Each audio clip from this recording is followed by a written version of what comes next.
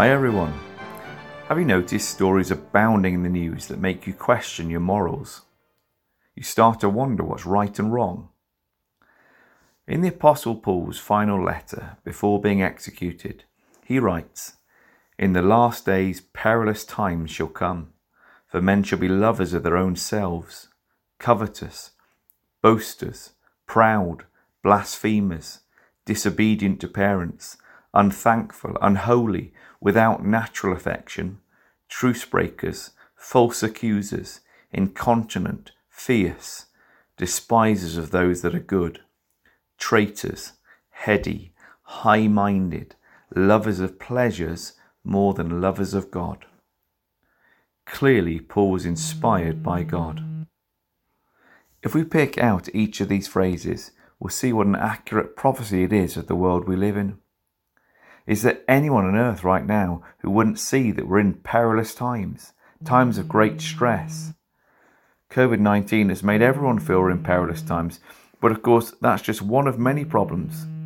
We can add to that many more general horrific problems such as pollution, terrorism, racism, inequality, corruption, violence, abuse, etc. Our times are perilous. People are frightened to let their children out of their homes. No street is safe. Why is this the case? Well, it's interesting to note that most translations start the next sentence with "for." In other words, the explanation as to why we live in such perilous times is about to come. People will be lovers of self.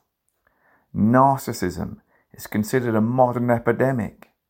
In the past few decades, we've witnessed a societal shift from a commitment to the collective to a focus on the individual or the self. Self-esteem has been put forward as the key to success in life. Educators and parents started telling their children how special and unique they are to make them feel more confident. Parents tried to confer self-esteem upon their children rather than letting them achieve it through hard work.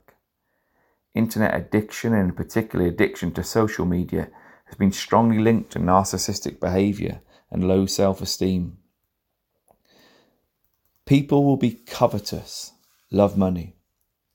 Society is based around the love of money. Everywhere we look, we're bombarded with advertisements for the next product: food, clothing, cars, houses, gardens, sports, holidays, technology. We're all conned into believing that we need the next thing.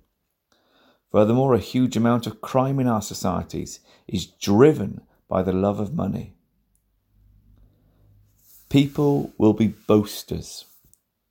What's social media for? Do people use it to put up the bad in their lives? No, it's used to paint a picture of how wonderful we are.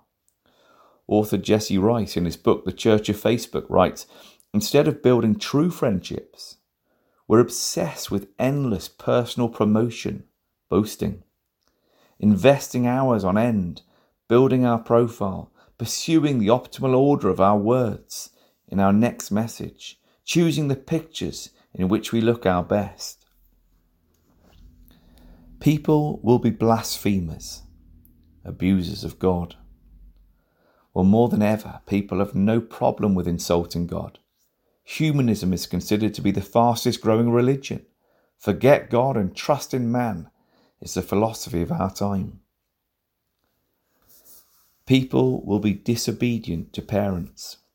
It's so true. I'm a teacher. We have police come to the school to give talks to pupils and adults. The police say that society's biggest problem is the lack of authority. Having taken God out of the way as an authority, alongside people pushing agendas on rights, society hasn't got any stability. No one can say any more what is right and wrong. Once you've been convinced that we're all just the result of an explosion when chemistry by fluke became biology, why would a younger, more improved, according to evolutionists, set of chemicals, i.e. youth, listen to an older set of chemicals, i.e. adults? They wouldn't. In fact, on that basis, the improved model should be telling the older model what to do. No wonder parents are struggling. Society's beliefs have taken authority away. The Apostle Paul continues to list the problems of the last days.